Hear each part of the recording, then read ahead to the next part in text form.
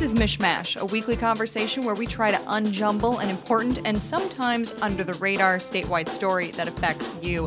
And you are going to be hearing a lot about the state budget over the next few weeks, months, and it gets very easy to get caught up in all of the political arguments going on. You're probably going to hear a lot of the phrase, robbing Peter to pay Paul. So we brought in somebody to help us unpack some of that rhetoric a little bit.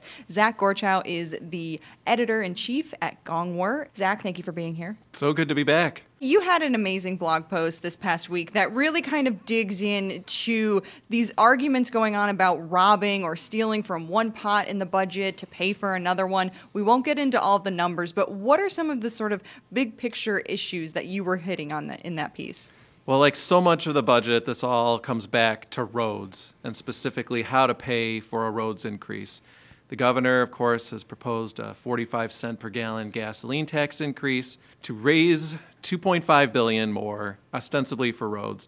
But what this also would do is relieve pressure on other areas of the budget. Right now, the state's main checkbook, the general fund, puts in several hundreds of millions of dollars into roads, but that then takes money away from things like higher education and so forth.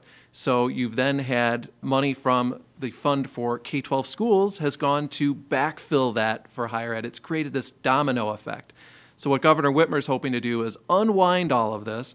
So road money goes to roads, general fund money goes to general fund programs like the universities, and money for schools goes to the K-12 schools. One of the things that this reminds me of is something that we hear a lot in Lansing on many different things. Education funding is a good example. Governor Snyder, there was a back and forth for many years about whether he had increased money or decreased money for public education, and really you could make an argument either way. And you're going to hear a lot of questions about numbers going forward with this budget. Zach, what are some of the things that some tools that they should have in their belt as they're hearing these stories and these claims about taking money from one area of the budget to go to another? Folks have to keep in mind what the intent of these funds are, and as a taxpayer, what they would want the money to go toward. You know, the Republicans would argue roads are the number one priority right now. Why wouldn't we use money from the general fund, even though that wasn't historically its purpose, to buttress money for the roads? That's going to be the argument they make. You're going to hear the governor say, we are taking money away from things like clean drinking water, universities, healthcare, when we can just get the money through a gasoline tax increase for roads and leave this money where it belongs. The other thing I've found that people should be wary of are claims of record spending increases. You'll hear people say, we are spending a record amount on roads. And your listeners will probably say, wait a minute, how is that possible? The roads are so terrible. But the fact is, Michigan is spending more on roads now than it ever has.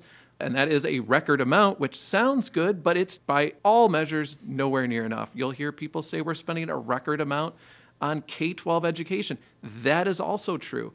There's a lot of metrics that would say Michigan has fallen way behind, that its increases over the last many years have been so sub-inflationary as to be depriving schools of the resources they need and other states have provided. Well, Zach, obviously context is everything in these cases. I really appreciate you joining us on MichMash. Oh, so good to be here.